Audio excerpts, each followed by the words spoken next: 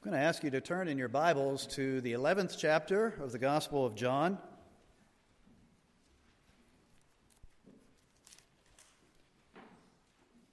John chapter 11, we've been taking a few weeks to look at this fantastic miracle of our Lord Jesus Christ when he raised Lazarus from the dead. And this morning we come to the end of that account. We're going to begin reading in verse 45, just after Jesus has raised Lazarus from the dead and called upon him to walk out of his tomb. We'll pick up the reading in verse 45 and read to the end of the chapter. Many of the Jews, therefore, who had come with Mary and had seen what he did, believed in him. But some of them went to the Pharisees and told them what Jesus had done. So the chief priests and the Pharisees gathered the council and said, What are we to do? For this man performs many signs. If we let him go on like this, everyone will believe in him, and the Romans will come and take away both our place and our nation. But one of them, Caiaphas, who was the high priest that year, said to them, You know nothing at all. Nor do you understand that it is better for you that one man should die for the people, not that the whole nation should perish.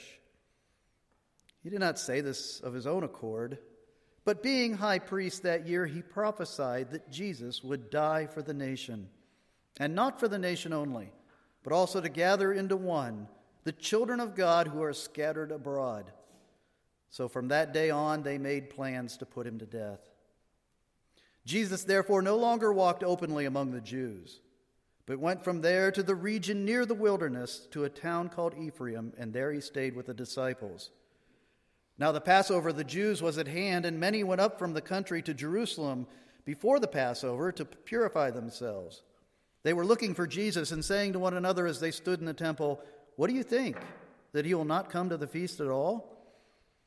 Now the chief priests and the Pharisees had given orders that if anyone knew where he was, he should let them know so that they might arrest him.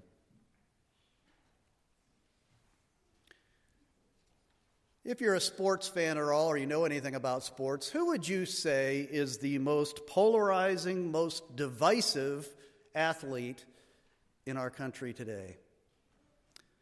Alex Rodriguez? Tiger Woods? Barry Bonds? Lance Armstrong?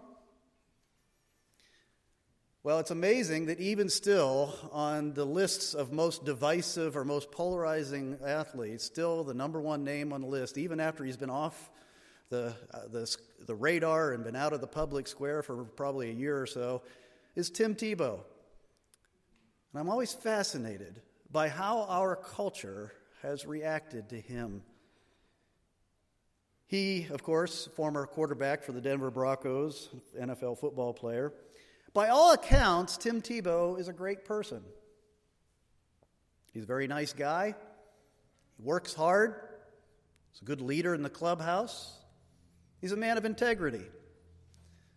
So why do so many Americans despise him? And I think as we look into that and we try to discern that, I think we get an insight into the relationship with Christians in our culture in general. Some try to say that the reason that people hate Tim Tebow so much is because his success and notoriety are disproportional to his abilities. But I don't think that's really it. I think that's just why people like to comfort themselves with that kind of a thought. I think most people will admit that the reason that he's so despised is that he's so bold in public about his faith in Jesus Christ. Matter of fact, many people will even admit that he's even not that obnoxious about it. I was impressed with his answer one day when he was asked about this, why people have such a negative reaction to him, and the reporter was asking him, do you think that you're really too in the face of people with your Christianity? And this is how he responded. He said, if you're married and you have a wife, and you really love your wife, is it good enough to only tell your wife that you love her on the day that you get married? Or should you tell her every single day when you wake up and every opportunity that you get? That's how I feel about my relationship with Jesus Christ. And I like that answer because he's basically saying, listen, Jesus Christ is the most important person in my life. He's risen. He's with me every day. He is the first priority of my life. And if I love him like that, then everybody around me is going to hear about him. They're going to know that I have that relationship in my life. Well, as I said, our culture's reaction to Tim Tebow and his bold public professions of faith is very similar to the way that the culture around us responds to the church. It's just a reflection of that spiritual battle that's been going on ever since Adam and Eve sinned in the Garden of Eden. Jesus said in John 15, if the world hates you, know that it hated me first. That it hated me before it hated you. If you were of the world would love you as its own. But because you are not of the world, but I chose you out of the world, therefore the world hates you. That is a fact of life that Christians have to accept and embrace as we live in a fallen world. This divisive effect of Jesus Christ himself is really one of the major themes of John's gospel. Back in chapter 1, he said, the true light which enlightens everyone was coming into the world. He came to his own, and his own people did not receive him. In chapter 3, he says, the light has come into the world, and the people loved the darkness rather than the light. This division, this conflict between light and darkness is one of those metaphors that John keeps coming back to over and over again. And here, as we come to the end of chapter 11, as we come to the climax of this fantastic story about Jesus raising Lazarus from the dead, that's where the focus comes down, is on the division that Christ and even this miracle of raising Lazarus from the dead, the division that it brought about among people. Did you notice as we left off the reading at last week's passage, this is just as Jesus raises Lazarus from the dead, he calls him out of the tomb, and we get this glimpse, very brief glimpse, of Lazarus walking out of the tomb, still wrapped in his grave clothes. And then immediately, very abruptly, John changes the focus of the story to the impact and the reaction that people had. And I don't know about you, but that kind of frustrates my curiosity because I want to linger a little longer on Lazarus there. I want to hear Lazarus' reaction to being raised from the dead after being in the tomb for 4 days. I'd love to know what he thought. I'd love to know what he experienced during those 4 days. I would love to know what Mary and Martha's reaction were to receiving their brother back. I don't know if you've seen any of the commercials recently there's a new television show. I know nothing about the show, but there's a new show called Resurrection coming on. And all you see in the commercials are about people being reunited with people who they had died years before, and they're suddenly raised from the dead. I have no idea what it's about, but the commercials are actually very emotionally moving because you can imagine what it would be like to have a loved one restored to life. And we don't get any of that. John's not even interested in that. Not that he wasn't interested, but that's not his agenda. Remember, we know what John's agenda is in everything he writes in this gospel. He tells us at the end, chapter 20, verse 31. These things are written so that you may believe. And so it's about faith response to Jesus Christ. And that's why John immediately and abruptly changes the focus of his story to how the people reacted to the resurrection of Lazarus. And you'll see there in verse 45, it says, many of the witnesses believed in Jesus. But some of them ran off to tattle to his enemies. They go to the Pharisees, to the Jewish leadership that had already proven themselves over and over again to be hostile to Jesus Christ. And so the rest of the chapter focuses on the reaction of the Jewish leadership. And in that reaction, we see the anatomy of unbelief. We get a clear picture of what rejection of Jesus Christ, what unbelief looks like.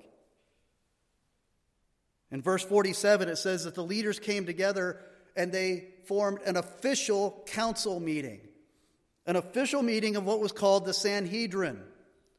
The Sanhedrin was the governing body made up of the Jewish leadership that oversaw the Jews in Judea.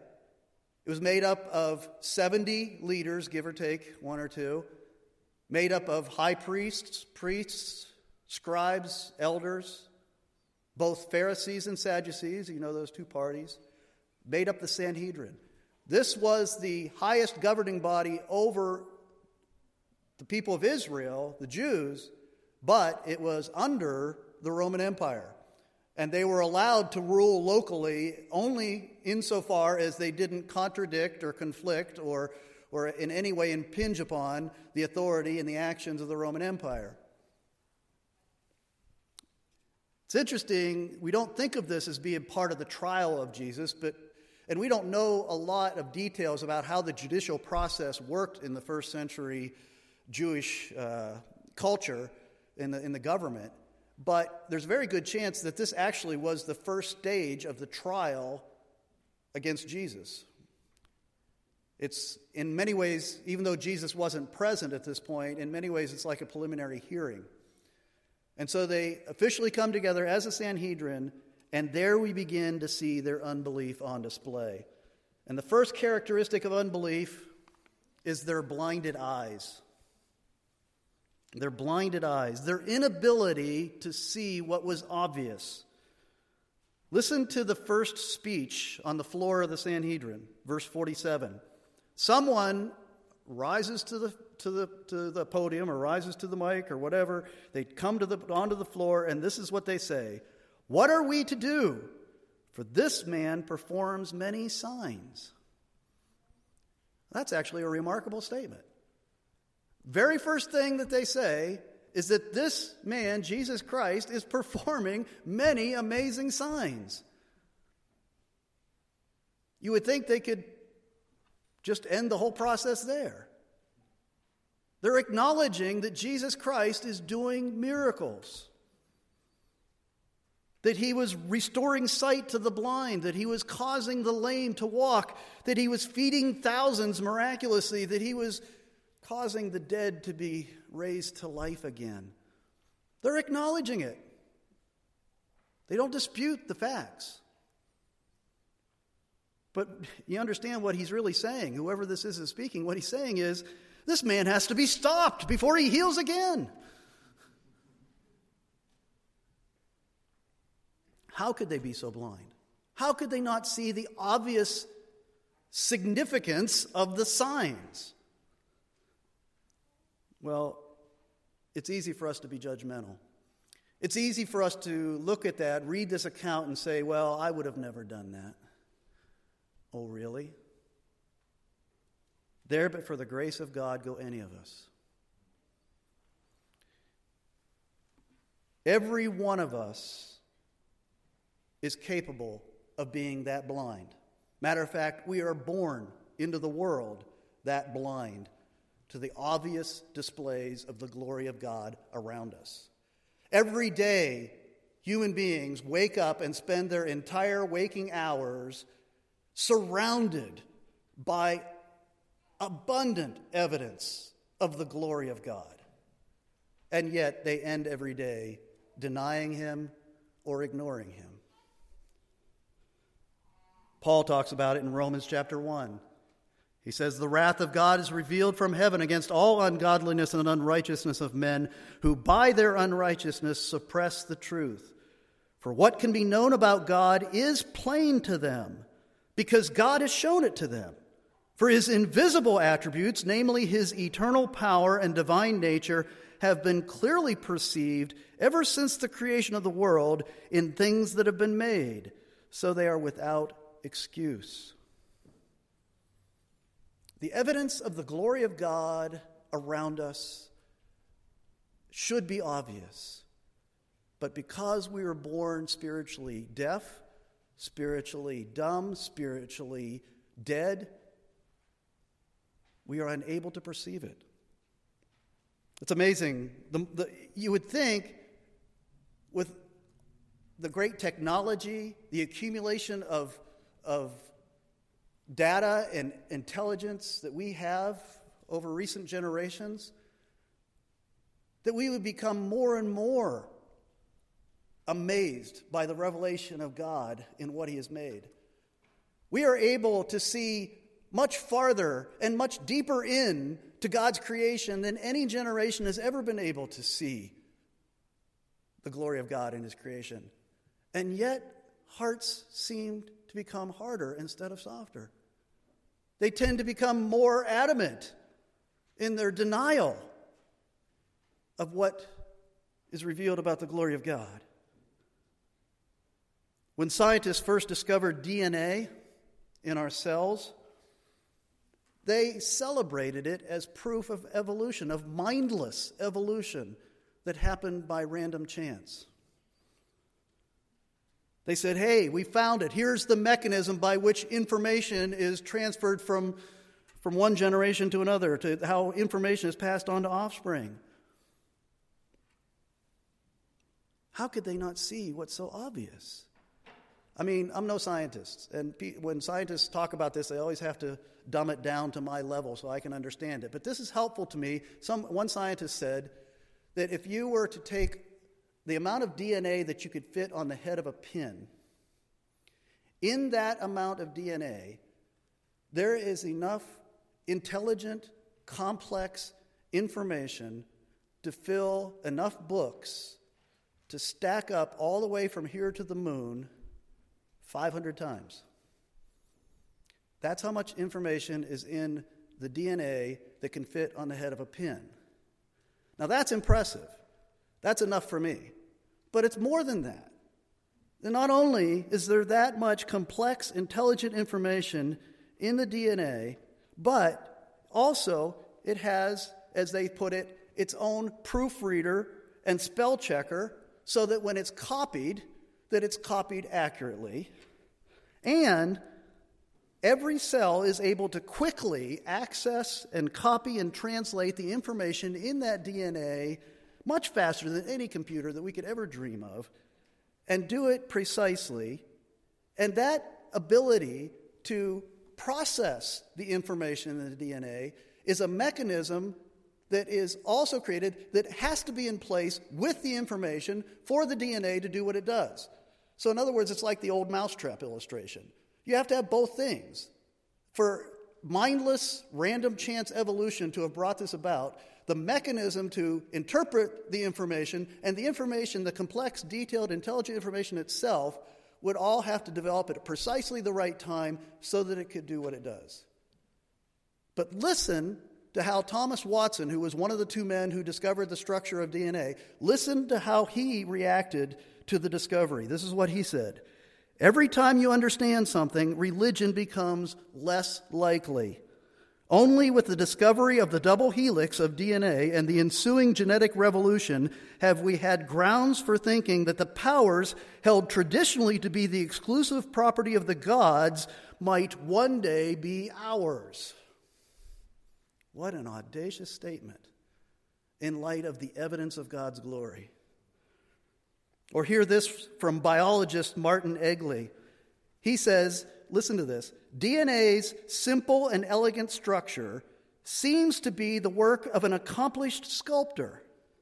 Yet, the graceful, sinuous profile of the DNA double helix is the result of random chemical reactions in a simmering primordial stew. Just how nature arrived at this molecule and its sister molecule, RNA, remains one of the greatest and potentially unsolvable scientific mysteries. The glory of God is all around us. It should be obvious enough to put us on our knees, saying, God, who are you? Reveal yourself to me. And yet we want to say that our discovery of his glory makes us gods. There is no visible evidence that will convince those who are spiritually blind and deaf and dead to believe in Jesus Christ and to give glory to God. Understand that. There is no visible evidence that has the power to persuade those who are spiritually dead. And there, but for the grace of God, go you and I. Jesus told us a story to illustrate this point. Interestingly, it's a story about a man named Lazarus. And this Lazarus died too. And this Lazarus went to heaven. At the same time, there was a rich man who died, and he went to hell. And as he suffered under God's wrath in hell, the rich man begged to have Lazarus sent back from the dead to warn his family so that they could repent and not end up under God's wrath in hell too. Do you remember what he heard in response to that plea? If they do not hear Moses and the prophets, neither will they be convinced if someone should rise from the dead. If you don't have ears to hear the word of God, by God's grace, you won't believe even if someone were to rise from the dead. Do you want a further illustration of this? Do you remember what these same Pharisees and Sadducees, these priests and scribes and lawyers, you remember what they did after Jesus Christ was raised from the dead by his own power and conquered sin and death? Do you remember how they responded? They went and bribed the guards so they would lie about the disciples stealing the body. That is our nature apart from grace. To deny the obvious. The second characteristic of unbelief is what we see in verse 48, which is the entangled soul. Again, on the floor of the Sanhedrin, it is said, if we let him go on like this, doing these miracles, everyone will believe in him, and the Romans will come and take away both our place and our nation. You get a peek into their hearts there, don't you? You see what's motivating this incredible, persistent rejection of Christ. Now, I will grant to them that their fears are well-founded, because first century Jerusalem, first century Judea in general, was a political powder keg. There had been numerous uprisings among the zealots who were like terrorists trying to overthrow and upset the rule of the Romans and drive them out of Judea. There had been many false messiahs who had come forward pretending to lead God's people to drive out the Romans by military force. And so their fears were well-founded. And the Romans, they had a quick trigger finger when it came to suppressing these things. They would not put up with these kinds of uprisings. But understand that these leaders in the Sanhedrin, their response to the ministry of Jesus Christ was not a thoughtful, biblical, spiritual, theological response to his teachings and his claims. It was a pragmatic, political response of self-protection. They saw the Jesus movement in Israel as a threat, as they put it, to their place and to their nation. You see, these men were driven by a fear of losing position and power and prestige and prosperity in this world. That's in spite of the fact that they were really only puppets of the Roman Empire.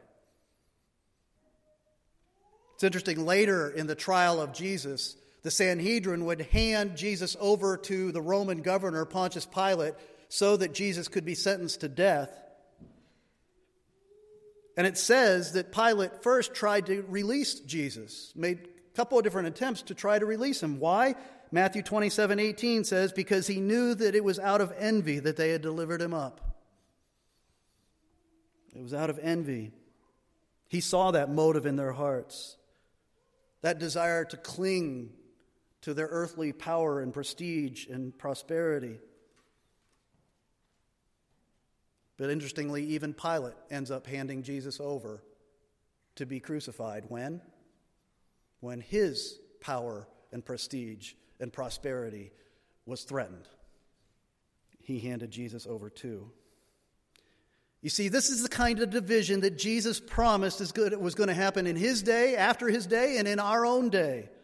Over in Matthew chapter 10, listen to what he says.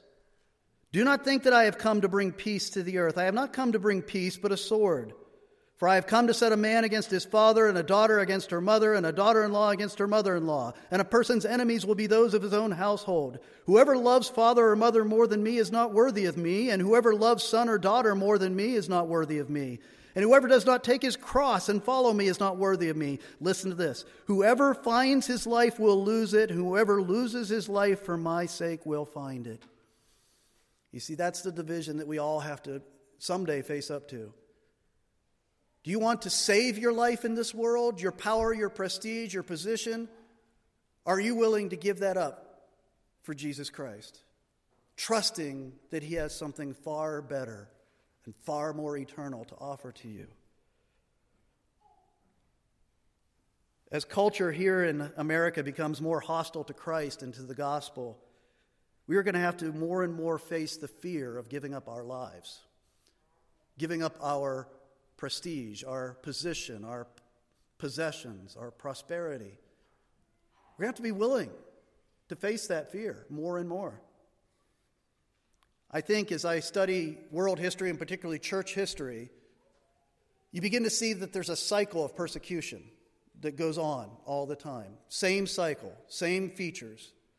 It's been going on all through history, and it's going on even today, and to different degrees in different parts of the world. And we're in the stage of persecution that I would call privatization. That's where your culture, the governing power, the powers that be, they'll say to you, okay, you are a follower of Christ, you proclaim Christ to be Lord, we will allow you to believe that, to practice it, to talk about it on the reservation, in private, out of the public square. You have all kinds of freedom as long as you keep it out of the public square. And then the church initially, understandably, accepts that. And then eventually compromise happens. Those who do become bold enough to live for Christ and speak of Christ and talk about him like that kind of loving relationship like Tim Tebow talks about in the public square, they get, first of all, ridiculed, secondly, silenced, finally, eliminated. That's the way the cycle works. And those that are on the reservation, those that are keeping their faith private, they end up choosing to either repent of that or they compromise. I just saw a poll yesterday. It was a survey that was done by the Presbyterian Church in the United States of America, which is the PCUSA, which is the mainline we would call liberal Presbyterian denomination, not this one, not ours. In that denomination, they asked the pastors, do you believe that Jesus Christ is the only way to salvation? 41% said yes. 41% is actually higher than I thought it might be. This is the church going off the reservation into the culture, compromising and becoming part of a dark, spiritually blind culture. But there's a final stage of the anatomy of unbelief, and we see it in this passage as the hardened heart of Caiaphas. Look at where Caiaphas stands up and he speaks, and listen to what he says. It is better for you that one man should die for the people, not that the whole nation should perish. This is the final stage. This is a heart that has become so hard that in order to keep your life, to protect your life in this world, you're willing to kill God. We think we would never become that dark, never become that hard, but that is the logical progression of spiritual blindness and spiritual deafness and spiritual deadness, is that when your heart becomes completely hard, you're willing to raise your fist at God and even strike at God in order to have your way. Every one of us is born with that nature that's hostile to God. And if God didn't restrain the wickedness within us, the blind and entangled souls that we have, we would get more and more hardened in our sin and rebellion to the point where we would not only reject God, but we would destroy him if we could. John points out that God is able to use even the curses of his enemies to glorify himself, and we see it even in this statement. Caiaphas' pronouncement was an accidental and unintentional prophecy. What Caiaphas meant by his words was this: Jesus must die so that we can save our lives in this world, so that we can appease the wrath of the Romans and preserve our worldly position and power. But God sovereignly overruled his words so that there was a deeper meaning from God through what he proclaimed. And this is what God meant by Caiaphas' words, as John makes it clear. He was saying Jesus must die as a substitutionary atoning sacrifice for the sins of God's people. A sacrificial lamb. One who would die under the wrath of God in our place so that we might live for eternity. He died for the true Israel, the true nation among the Jews. And John goes on to point out the children of God who are scattered abroad. In other words, the elect from all the nations, the Gentiles. That Christ was going to die to bring the Jewish believers and the Gentiles believers together into one church. You see, that's the irony. John seems to enjoy the irony of this prophecy. That the sacrifice of Jesus provided eternal salvation for those who believed in him, while it brought temporal and eternal judgment upon these unbelieving Jewish leaders. You see, that's the reality of the hardening process of the human heart. Revelations of God's glory, whether they come through creation, or whether they come through the Word of God, or whether they come through a revelation of the glory of Jesus Christ himself, who is the very image of God.